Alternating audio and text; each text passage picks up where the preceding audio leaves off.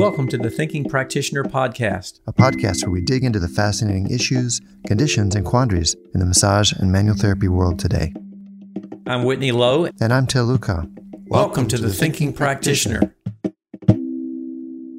Hello and welcome to the Thinking Practitioner. Today's episode is sponsored by the Heal Well community. The Heal Well community is an interdisciplinary online community founded by massage therapists for serious healthcare providers who know how to be real, curious, professional, kind, silly, and collaborative. In the community, you will have a chance to engage in honest conversations with practitioners from a variety of disciplines to talk about the issues that keep us from offering the best care. The Heal Well community members connect with colleagues from a variety of healthcare disciplines for discussion and education about monthly themes like the BIPOC provider experience, weight bias in healthcare, and LGBTQIA issues in healthcare, and more. Community members also get a 10% discount on all of Heal Well's continuing education courses, so do check it out today at community.healwell.org. Hi, this is Whitney Lowe, and Till is off this week. He'll be joining me in the next episode once again. I'm very pleased to be joined by my good friend and colleague, Doug Nelson, today. Doug, how are you doing? I'm good. I'm really happy to have this conversation with you, Whitney. It's great. Nice to be here. Yes, always love to have our conversations, and we'll get to have this one in public here to share a few things with everybody. So, Doug, if you will, lots of folks know of you in our profession, but for those people getting introduced to you, can you tell us a little bit about yourself and your work, what kind of things you're doing these days? Sure. Yeah. So I live in Champaign, Illinois, which is kind of in the center of the state, about 3 hours from Chicago, 3 hours from St. Louis, right? And have had a clinic here in Champaign since 1982. I've been in practice since 1977. Whoa, hard to believe. Hard to believe the clinic's going to be 40 next year. Wow. Yeah. So we have 21 therapists in the clinic. So the clinic is one thing, a big part of my life, and I'm still seeing a ton of people every week. And so that's one piece. Continuing education is another piece. I have a continuing education institute called NMT Midwest that teaches precision neuromuscular therapy around the country. And I've been doing that since the mid 90s. And I think, 97, 98. And then the other hat that I'm also on the Massage Therapy Foundation board as a trustee. I was president of the foundation up until this last March. So those are kind of the three hats that I've been wearing. So, yeah, all right. I want to ask you about this because this is, you have had an amazing career trajectory in this field, and one of the things that I wanted to ask you about is, this is quite remarkable, the length of time that you've been doing this. And what is it that keeps you going after all these years? We hear so many stories of people having burnout and, not being able to keep going everything. This is a long stretch of time that you've been doing a lot of work, having your fingers in lots of different pies there. What is it that kind of drives you and keeps you going so long? Because I think I'm just getting a clue. That's what it is. Like finally, yeah. I might actually be getting somewhere. Yeah. It reminds me of Pablo Casal. Somebody asked him, "Why do you still practice at 93?" He says, "Because I think I'm making progress." Right. So, I think for me, when I hear you ask that question, Whitney, I think about some research that I saw in the psych field. And it was a 20-year longitudinal study asking those people that same question: what keeps you going? Mm-hmm. And I think their answer it parallels mine that I would give you as well, which is number one, the fact that the sense that you're making a difference in other people's lives. At the heart of it all, it's about service, really, mm-hmm. and knowing that in some way you've made a difference. And that is front and center. But the other thing that scored really high for them, and as well as myself, is also what I was kind of joking about, but not really, is that I feel like I am learning and growing every day. And that's a good thing. And the thing I love about this work, this chosen field of massage therapy, is that I get to use my hands. I grew up on a farm. I would not want to sit in front of a computer all day long. I couldn't do that. I love to work with my hands, but I like to think, right? So I like to problem solve. So I get to use my head. And when you're working with people who struggle, people who are in pain, you get to use your heart. So I get to use all three of those things. Yeah. And for just me personally, the work suits me well because I get to use all three of those things. And I feel like I'm growing every day. Yeah, I have remarked to people numerous times about how, it seems like we should have to pay to get to do these things that we do with people sometimes, because it is such a remarkable experience, and the fact that we can do this as a career thing is tremendously rewarding. Tell me a little bit about the. This is just amazing. A clinic with that many therapists. What have been some of your biggest lessons or challenges in running a large scale clinic operation like that? Well, first, I think it's going from therapist to, clinic leader. Those are different hats. Those are different things. And the skills of one are not the skills of the other. And I think it's about vulnerability. Certainly, I learned a lot about that this year as, leading, a group of people who depend on this for their livelihood through this whole pandemic experience. Yeah. As a leader, you think, well, this is like that. I've had this for a long time. Well, this was like nothing. And so, but it's about, in some ways, also vulnerability and embracing that and uncertainty and plugging ahead. And if you don't mind, can I circle back to something that you mentioned just for a second? Yes. Yeah. So I remember once driving up to the foundation, and just for reference, my day is I see one person after the other all day long. I don't have time to talk on the phone. I don't, nothing. It's one person after the other, and a little quick break for lunch. And so it's been my life for decades. So when I'm in the car, thank God for Bluetooth, I do actually, often will take phone calls. And I was on the way to the foundation, and this woman gave me her 40-minute saga, and it was a terrible saga with her struggle with healthcare. When I got to the foundation, one of my staff said, it's amazing that somebody who's never met you would be that vulnerable, show the soft underbelly of their existence. Yeah. And Whitney, my response to her is yes. However, she's not the only person who's vulnerable. So am I. Mm-hmm. And because the moment that she comes to the office, she is going to realize that I don't have the answer. Yeah. And in that moment, Whitney, it won't take her long to figure that out, right? In that few minutes of that problem solving, suddenly we're both vulnerable. Mm-hmm. And there's that joining, that connecting, and then we're going to leap off the precipice together. And again, what a privilege that is, because she's never met me. And yet she's willing to take that leap with someone that she doesn't know. And I have to earn that trust. But it's not like, oh, I have the answer. And now that you're here, we're going to, we'll figure it out together. And it was a long journey, and we figured it out. But it was far from linear, let me tell you that. Yeah. I do always think this is one of the things that is so powerful and significant about the way many of us approach working with individuals as individuals and not as, for example, body parts.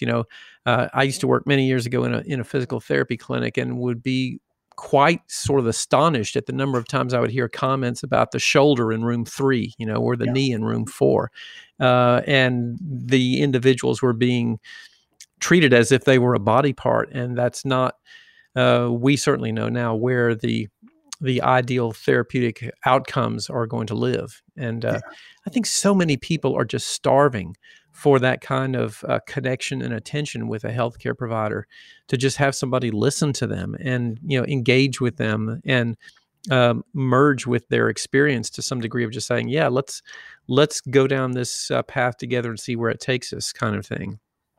Absolutely. Yeah. And I think it's about that connection. It's, I'm going to go back to the cellist thing again, but for whatever Pablo Casals, I'm a human being first, I'm a musician second, and a cellist third. Mm-hmm. So for me, yes, massage therapy is what I do, but I'm a human being first. And this human being sitting in front of me who's struggling, it's about that first and foremost. Everything after that, comes second.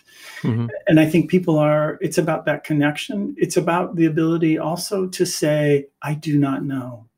But there are different kinds of I do not know. There's I don't know. Mm-hmm. Closed door.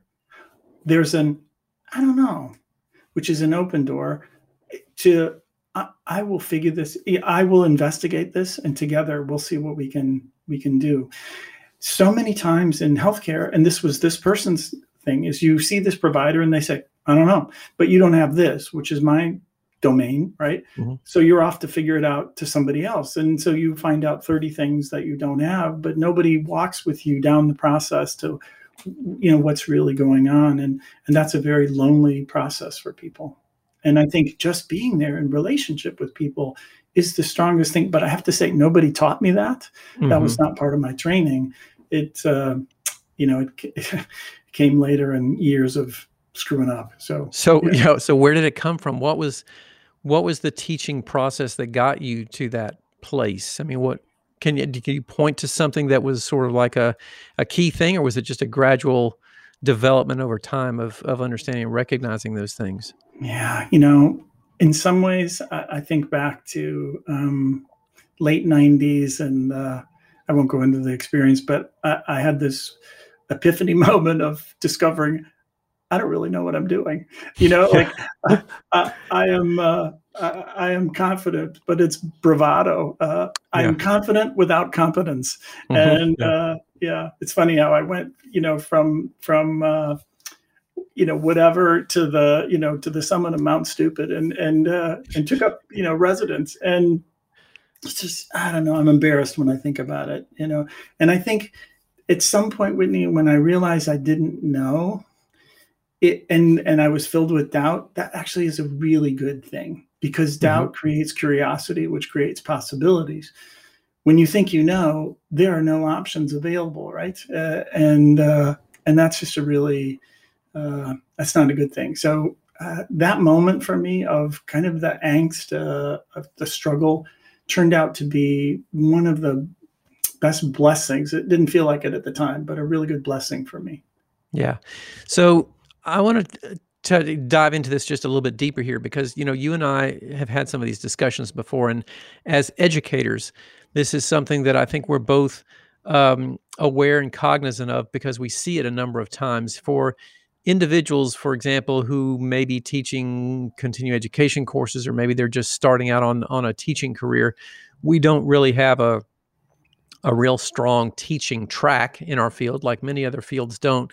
So there's a temptation, I think, a lot of times when people get into some of these places, especially in teaching continuing education, where you don't know who the students are going to be. You've got people in the room who just got out of school and people who've been working for 25 years, and they come up with a question and you don't know the answer to it.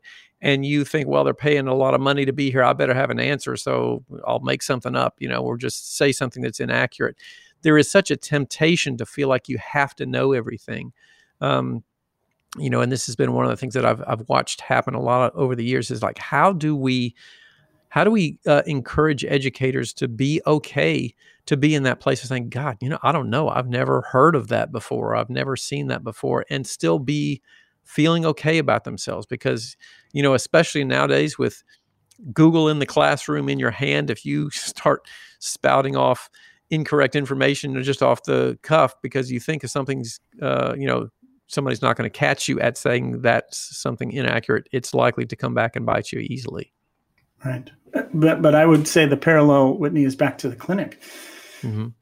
I think in the educational system, but the same thing happens in the clinic. And that's what I'm saying. It was an epiphany for me to realize I didn't have to know. What I needed are the resources to find out. And those are different things. And so being comfortable with that vulnerability and not knowing, for me, translated back to the educational environment where somebody asks a question and, and many times they look to you for an answer. But the thing is, for instance, will this work help such and such? Mm-hmm. Have you ever seen, well, I've seen 3 people with that. 3 people is nothing, right? So, I tell people, my opinion doesn't matter about this. If I could base that opinion in experience, and I'd seen 30 people who have that particular condition, and of that 30, here are the results that I obtained. Now that's something different, even if there isn't research literature to back it up, there's a deep thing. But anything other than that is kind of conjecture on my part, and they deserve better than that. Yeah. And if they're asking that question, probably they have some knowledge about that or some experience with that. So that's an invitation to, explore that. Can you why don't you investigate that? And if you need some resources, I can maybe point you in that. But I'd love to hear what you discover, because I'm betting you know more about that than I do.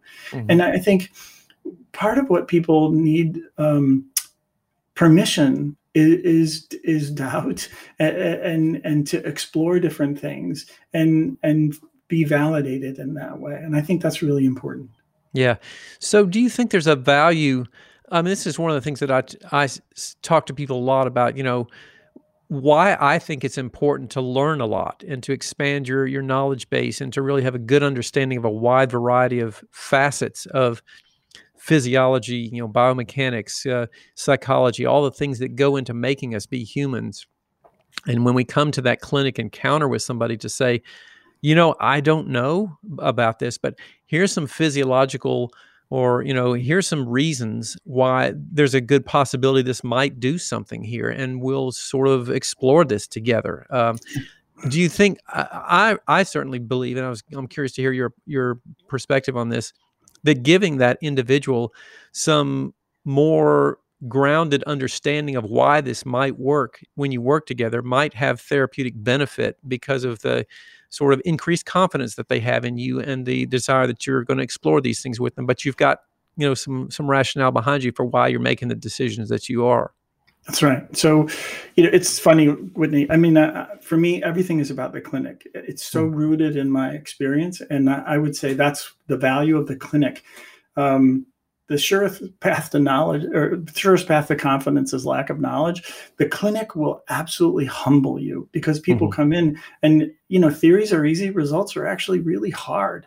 Yeah. So you have to create outcomes and results for people, and they don't, you have to deliver the goods. And I love being held to that. I think that's really important. So when that person says, for instance, and this happens all the time, so what do you think is happening? Why is this happening to me, right? People understandably want that. For me, the answer is often, I don't know. However, if it's this, then this will be true, and that will be true, and this will be true, and this won't be true, and that won't be true. However, it also could be this, in which case this will be, and I lay out that path for them so that they realize there are multiple pathways that this could go.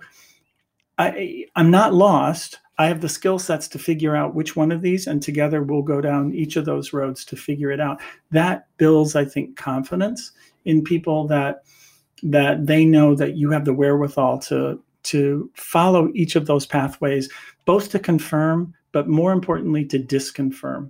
And I think that's one of the things, Whitney, with the foundation, and people know that I've been involved in research stuff. I think what people don't understand, the goal of research is not to verify, it's to falsify. And so for me in the clinic, I spend a lot of time doing that, where let's say I'm treating something and I think, oh yeah, that's it. And the client's like, oh yeah, that is it. When you do that, I feel such and such. That's exactly what I feel. And then I'll do something totally different that shouldn't be connected to that, and almost in a misleading way, like, hey, what about this? Like, no. Well, what about this? No. How about this? No. You were on it before, but you seem lost now. It's like, well, I'm not that lost, actually. I was trying to just see if it was something, but no, everything points back to the original thing. Okay, I think we actually might be right. And so is that what you mean when you talk about research being there to falsify things? You're doing this to also disprove the null hypothesis, essentially. Yeah. What I'm trying to do is, it's easy to prove yourself right, because you'll figure out anything to prove yourself right. It's harder to prove yourself wrong. That's the goal of research. And for me, not growing up in that world and not being an academician, it's like, that's a pretty smart track. I can do that in the clinic. I can try to prove myself wrong instead of trying to prove 9 ways from whatever that I'm right about something. And so one of the questions that I always ask myself is, there are 2 actually, every time I see somebody. Number 1, what makes me think this is soft tissue? Because my expertise is my blind spot, right? And I've had a few, a couple of them in the table lessons things of, whoa, like they were, brutal. And the second question is, and what else would explain this? Like if people present with certain symptoms and you think, oh yeah, well, that's the low hanging fruit. What else would explain this? And being able to think on those other levels keeps my brain open to other possibilities that I might ignore if I thought I was actually right or something. Yeah. And in the clinic, that's been incredibly valuable. So, you and I have had, again, some of these discussions before. My real passion is as an educator and ask these questions a lot. And I'm curious, since we don't, and you just mentioned this too, as a profession, we don't really, we don't kind of grow up in our learning process as an academic profession, because our schooling is not really based in that kind of model. We're much more of this kind of mentor and guru model of our education, the information that's passed down from generation to generation amongst practitioners.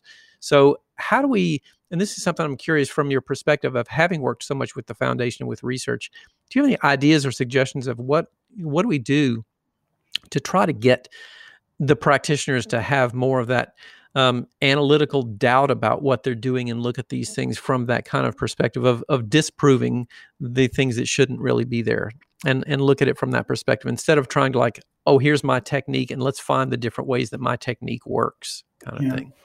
Well, you know what? Yeah, again, I would broad brush this in a way of thinking about it. I can look back in my own history. In the early years, it was, I have a fabulous answer, and I hope it matches your question, right? Because whatever the question is, here's what I'm going to do. Yeah, and then I just realized, what am I doing? So I think if we just look at this in a way of how can we be flexible, again, it goes back to the clinic for me.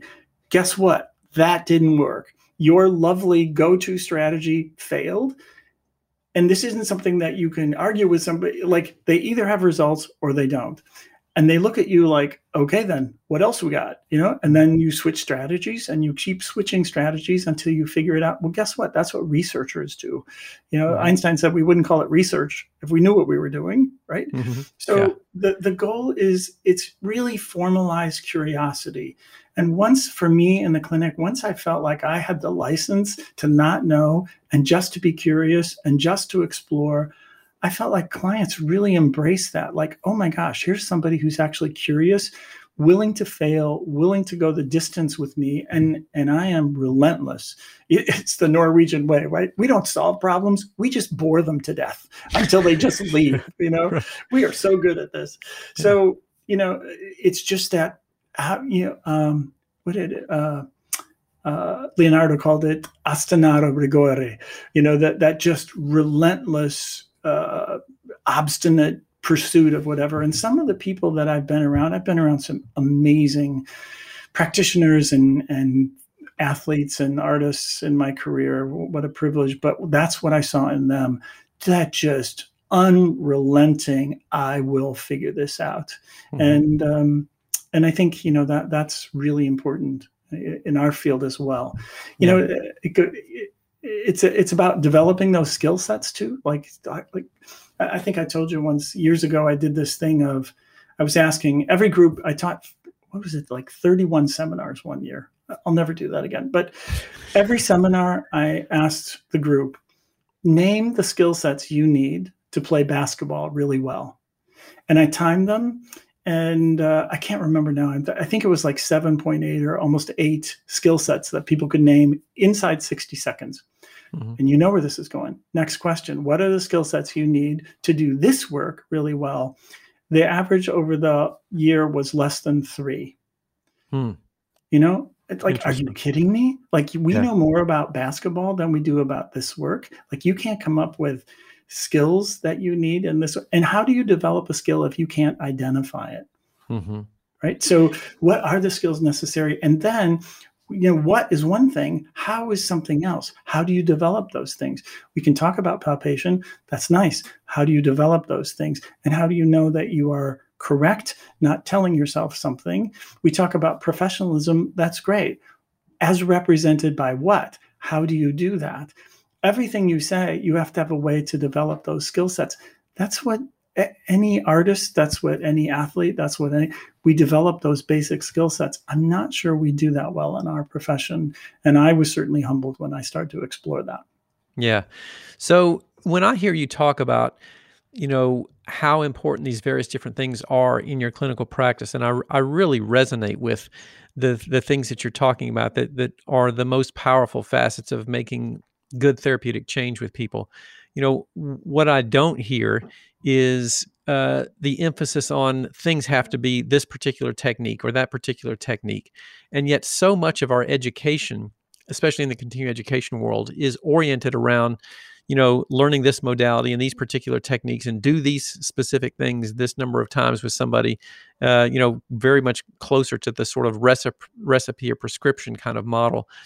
But, what I hear you talking about in your discussions here are so much more of these broad-based skills, approaches, and kind of mental perceptions about the ways in which you work with people. And I'm assuming, obviously, for you, that's very much informed by many years of developing a lot of skills, techniques, and things like that. But that doesn't seem to dominate what you think is most critical in the treatment room. So, how do you think we balance that?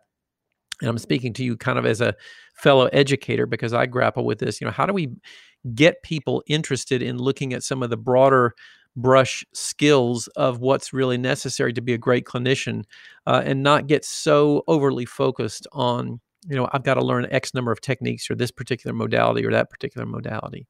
Yeah. I think just remembering in one way, Whitney, that techniques are answers, and answers only correct if it's in response to the right question. Yeah. Are we, when you sit down with somebody, what is actually the question? Like what is their thing? I just had this a few, like last week or so. I saw this woman. I only saw her. It didn't in one way seem appropriate with my schedule because I solved really difficult things, but she just kept saying how she never found someone to just like that worked for her, but she couldn't describe to me what that meant. Like she couldn't find what she was looking for, but she couldn't describe what she was looking for. I ended up seeing her just because I was so curious about like, well, what does that actually mean? Right. So, Yeah. so I stayed and saw her, and you know what it was, Whitney? It was really interesting. Her husband died 2 years ago, and she was absolutely devastated with that. And honestly, she loved the session. I think it had nothing to do with, in one way, what I did, because it was pretty just straight ahead stuff that I can't imagine anybody else wouldn't do. But it was just that sitting with her and saying, I can't imagine how devastating. I know how deeply I love my wife. I cannot imagine the hole that would exist with that. And I could see in her face like somebody gets this, that's what she was looking for.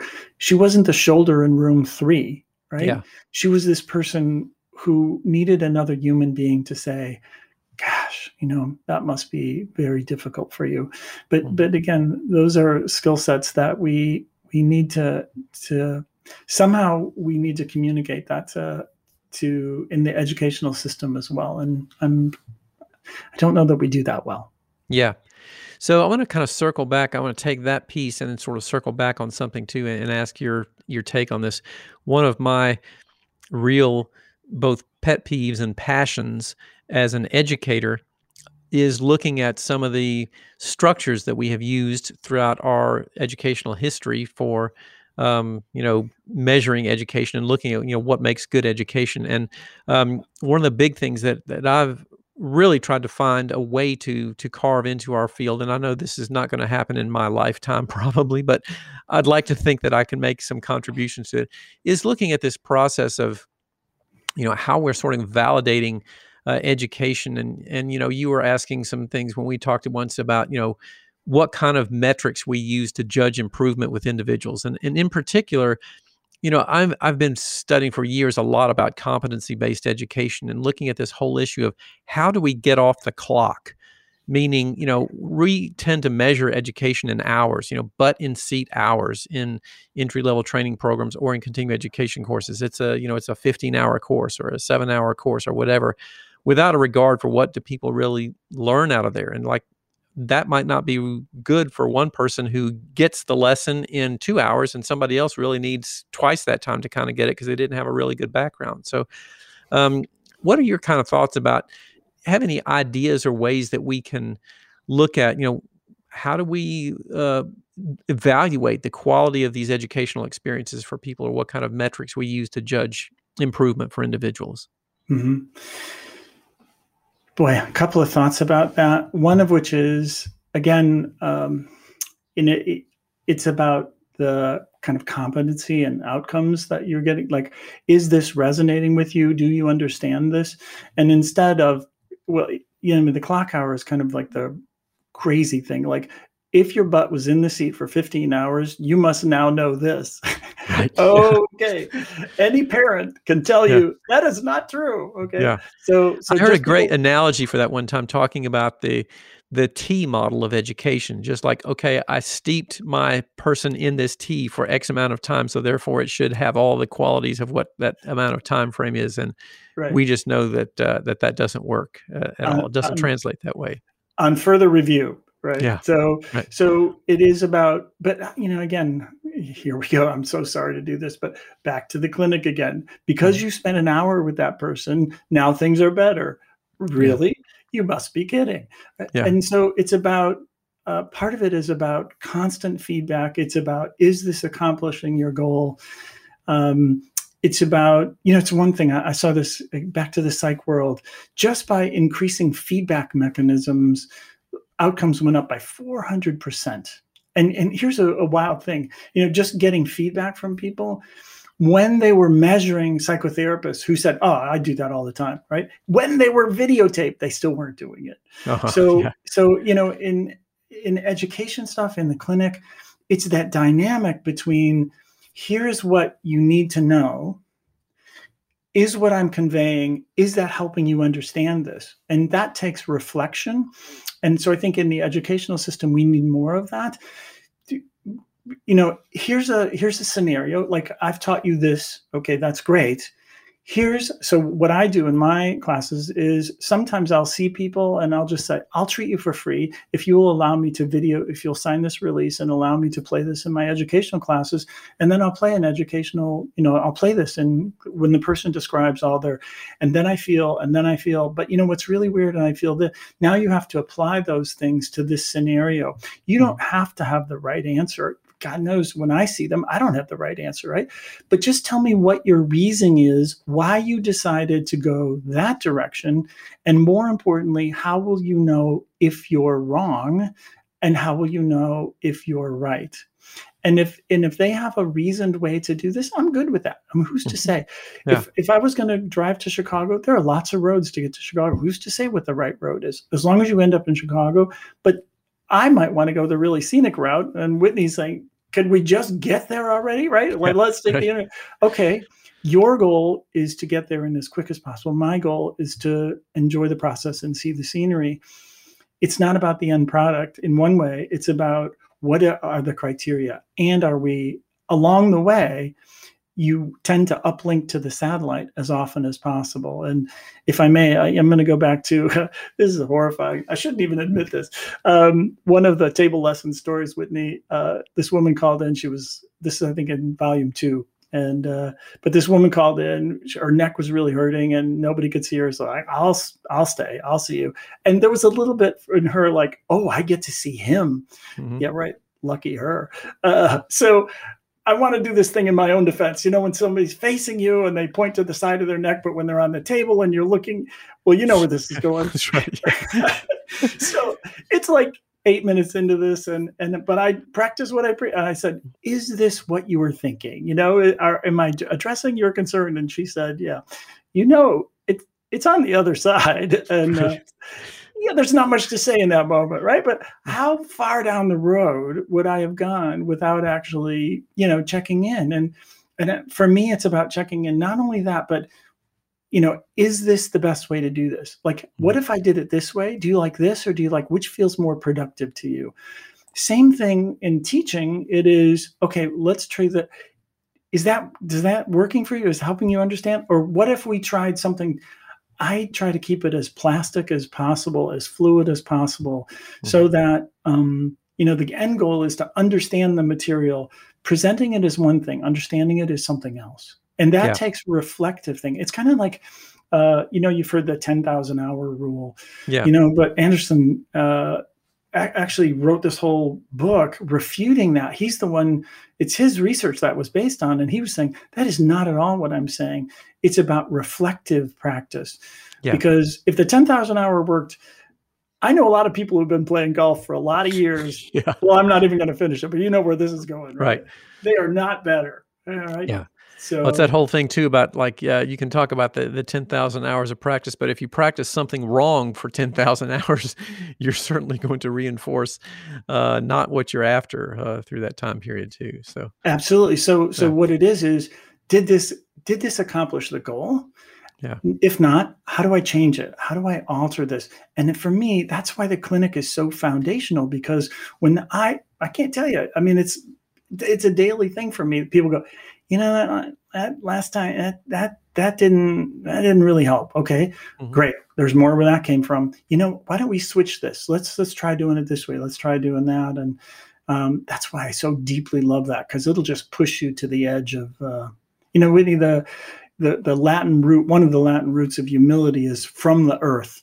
And I feel like the clinic for me is the earth. It will humble you, but it will, all those humbling things are also the learning opportunities. Because honestly, if somebody comes in and I do whatever I do and they're helped, good for them. But I have learned zero at that point. Mm-hmm. Yeah.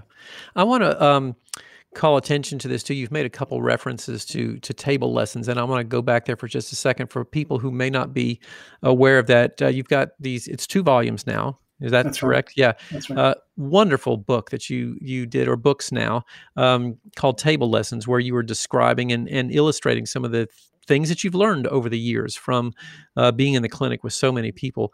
One of the things that I really gained a great deal from your approach in writing this book was this wasn't a group of lessons to say, here, do this, follow this particular protocol. You often left the books were a collection of clinic scenarios, and you often left them with a question mark at the end. And tell me a little bit about that in terms of your approach of how you framed those, and what kind of things did you learn from the process of putting all that stuff together?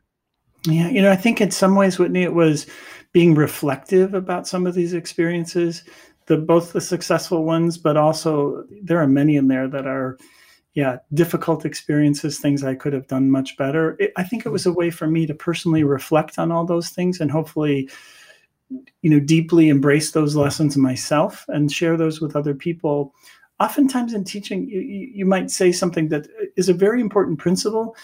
And what people would come back to me often years later and say, I remember the story you told about a client where that principle was in play. So I don't think without that narrative context, they would have remembered the principle, which is the whole goal. Yeah. Our brains are kind of wired for stories in that way. And so, but the goal there wasn't to like, here's the story, here's the answer, and who did it at the end. It was about, it's really just the process by which we struggle with these things in the clinic, and sharing that process with people. I think that contextual learning of seeing the content that you wanted to kind of get across to people in the clinical environment, and seeing the very nature. We often talk about the clinic being messy because it doesn't follow often the guidelines and the rules that we're taught when we're in school or our training programs or whatever. And we're like, what the hell's going on here? Right. So I think the story is one of the best ways to help illustrate how you get into that and how you get out of it in some of those kinds of instances. And that's one of the things that I thought was done so well in those books.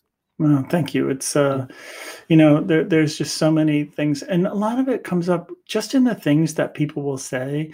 I was just, when I knew we were going to do this, and for some reason I picked up the book. I haven't looked at it for a while now. And I just picked up this thing. It was the story was called Who is Assessing Whom? And I was teaching this seminar. It was what I call level 2, where 6 therapists come in and we see people together and problem solve and just the struggle. But they're people who've gone through the initial training program. So we're all at a pretty same level. But afterwards, I saw someone who was one of the people we saw, and she said, boy, you can really tell who, the different abilities between therapists and all that sort of stuff. And it's like, it hit me. we go through all this stuff. You and I have talked to, we do all these assessments. I think we should remember the client is assessing us just as much as we are assessing them. Uh-huh. And so I was asking her, so how do you know this? And what kinds of things? And she noticed when people weren't paying attention. She noticed when two of the therapists were talking amongst themselves. She noticed when people were, their touch, when people were kind of spacing out a little bit, or whether they were tentative or whatever. She just went through it was like, wow, there's a marker. We think we're assessing them. They're assessing us. I wonder, again, that's a humbling thought. Yeah. Yeah. And I think that speaks again so much to the power of that interaction. And, one of the things that I constantly emphasize with people is there's a tremendous amount of power that comes from why you're learning all this stuff, why you're spending all this time learning a lot of these details. This has a whole lot to do with confidence and just the ability to think through problem-solving processes. And that has a lot of therapeutic power. More so probably than just, do this particular technique with this amount of pressure, these number of times. I think so many of those other things can end up being so much more therapeutically powerful for people. I think it's about confident humility. Mm-hmm. Like, for instance, I have never driven, I could name a city, whatever, downtown LA or whatever. I've never driven there. But if you said you have to do this, I'll do it. I'll probably get lost, but I'll also figure it out, Mm-hmm. because I know I have the skill sets to get myself unlost, but I'm not stupid enough to think that I won't get lost, right? Yeah, right. Because if you think that, you're really in trouble. You're really lost when you don't think you're lost. Mm-hmm. So I think, again, those things are really important in the sense that confidence is about that baseline knowledge, those skill sets that you develop that you can call on in that moment to address the situation at hand. Mm-hmm. That's really important. And that's why we need to work on those basic skill sets to be able to do those things. I'm so sorry to do it again. I just glanced at my cello and when my teacher, this is my 3 years in or something like that. I'm not very good, but some of the basic stuff, God, it was boring and it wasn't all that great. I got okay with it. And then I started playing the Bach prelude. Guess what? Some of those things that I really hated are right back in my face again. It's like, I can't get away with that. And it's like, again, do we do that in this profession? Right? Do we work on those basic skill sets so they are so fundamentals, that we can call on them in the moment when things don't go as planned? And that I have to tell you, it's another table lesson thing, but one of my clients is an engineer. And so he's lives next door to this orthopedist who's just brilliant and wonderful guy, but kind of a little crusty. Just, he's an orthopedist, right? It's perfect. Yeah. And they're having some, single malt scotch, and they're watching training videos that are, orthopedists. It's very much, it's engineering, right? Yeah. So at one point, my friend, the engineer, said to him, I think like 98% of what you do, I could probably do that. And Doc, took a sip of his scotch, looked at him and said, you know what? You're right. Here's the thing. It's the other 2% that matters. That's right. Yeah.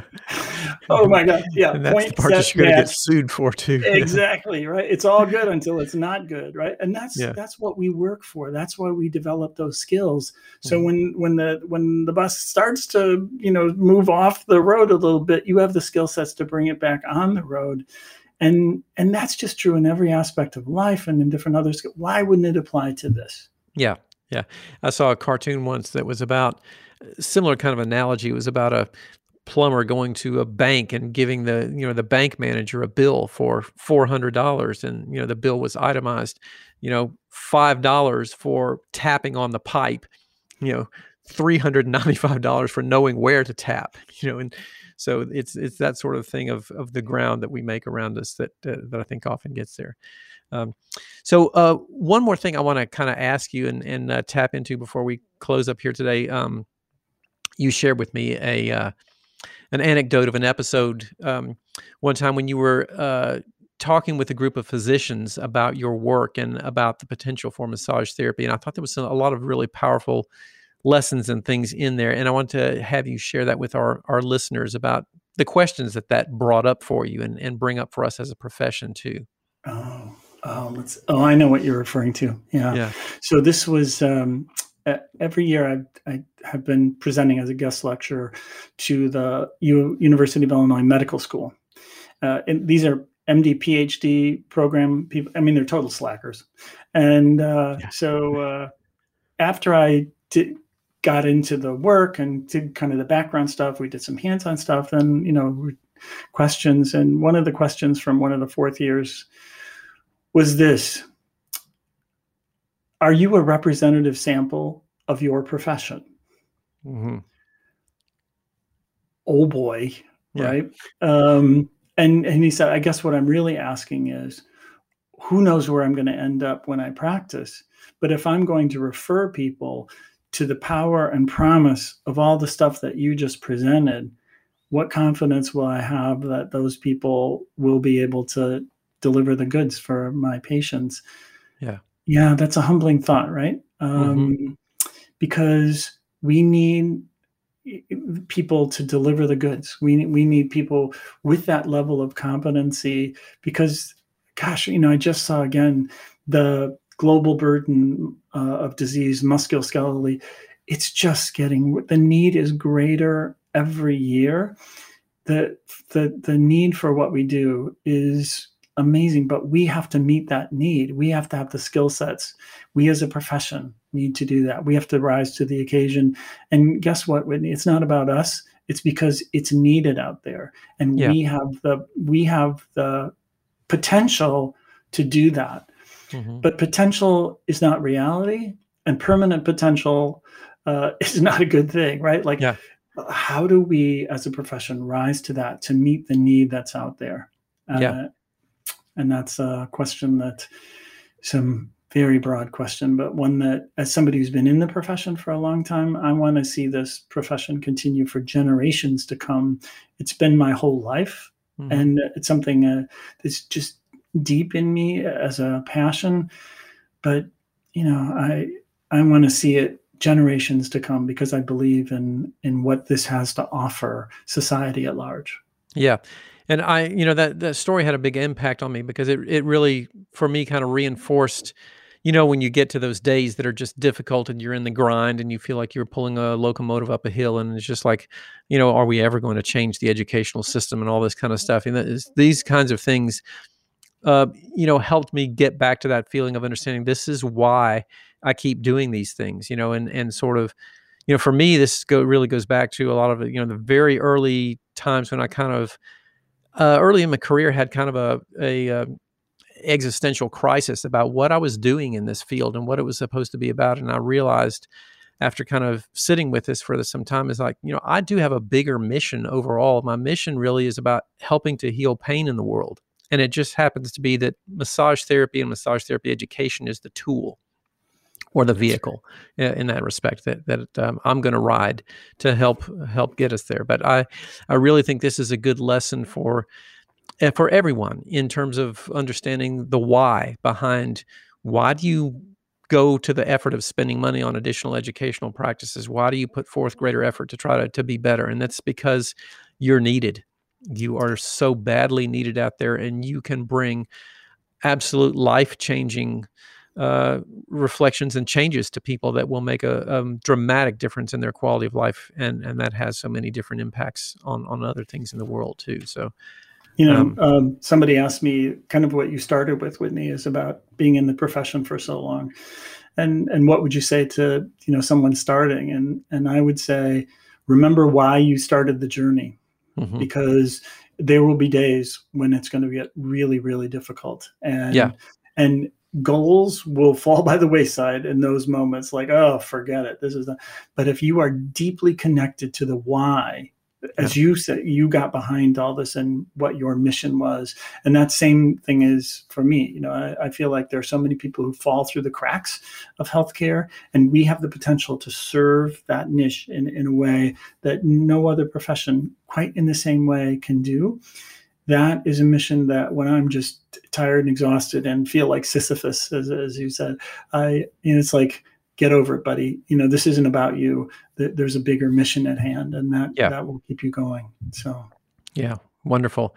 Well, Doug, I look forward to any day that I get the opportunity to chat with you. And this has been delightful to sit here and go through some of these things. And I know we could go into this for hours and dive deeper with it here. But for our listeners, tell us a little bit, where can people learn more about you and your work? I know you told us a little bit at the outset. Remind us again where we can find you and find more about what you're doing there. Sure. The website for precision neuromuscular stuff is pnmt.org. So, and my email is doug@pnmt.org. So, and again, Whitney, thank you just again for everything that you've done for the profession. You've done so much for the foundation, but just contributed in ways that the profession owes you a great debt for everything that you've done. And it's deeply appreciated. Well, thank you, sir. Thank you. So, and thank you for sitting in the chair opposite me here today. Great to have this chat here with you. My pleasure. So I would like to also say thanks to our closing sponsor for this podcast. ABMP is proud to sponsor the Thinking Practitioner podcast, and ABMP membership gives massage therapists and body workers exceptional liability insurance, numerous discounts, and great resources to help you thrive, like their ABMP podcast, available at abmp.com/podcasts or wherever you happen to listen. And even if you're not a member, you can get free access to Massage and Bodywork magazine, where Till and I are frequent contributors, and Doug is as well. And special offers for Thinking Practitioner listeners at abmp.com/thinking. So thanks again to all our sponsors, and especially to you, the listeners, for hanging out with us on the show today. If you will, stop by our sites for show notes, transcripts, extras, links to like the things that Doug mentioned. I'll put some links in there too to his books, so you can find those there. You can find them on my site at academyofclinicalmassage.com, and also on Till's at advanced-trainings.com.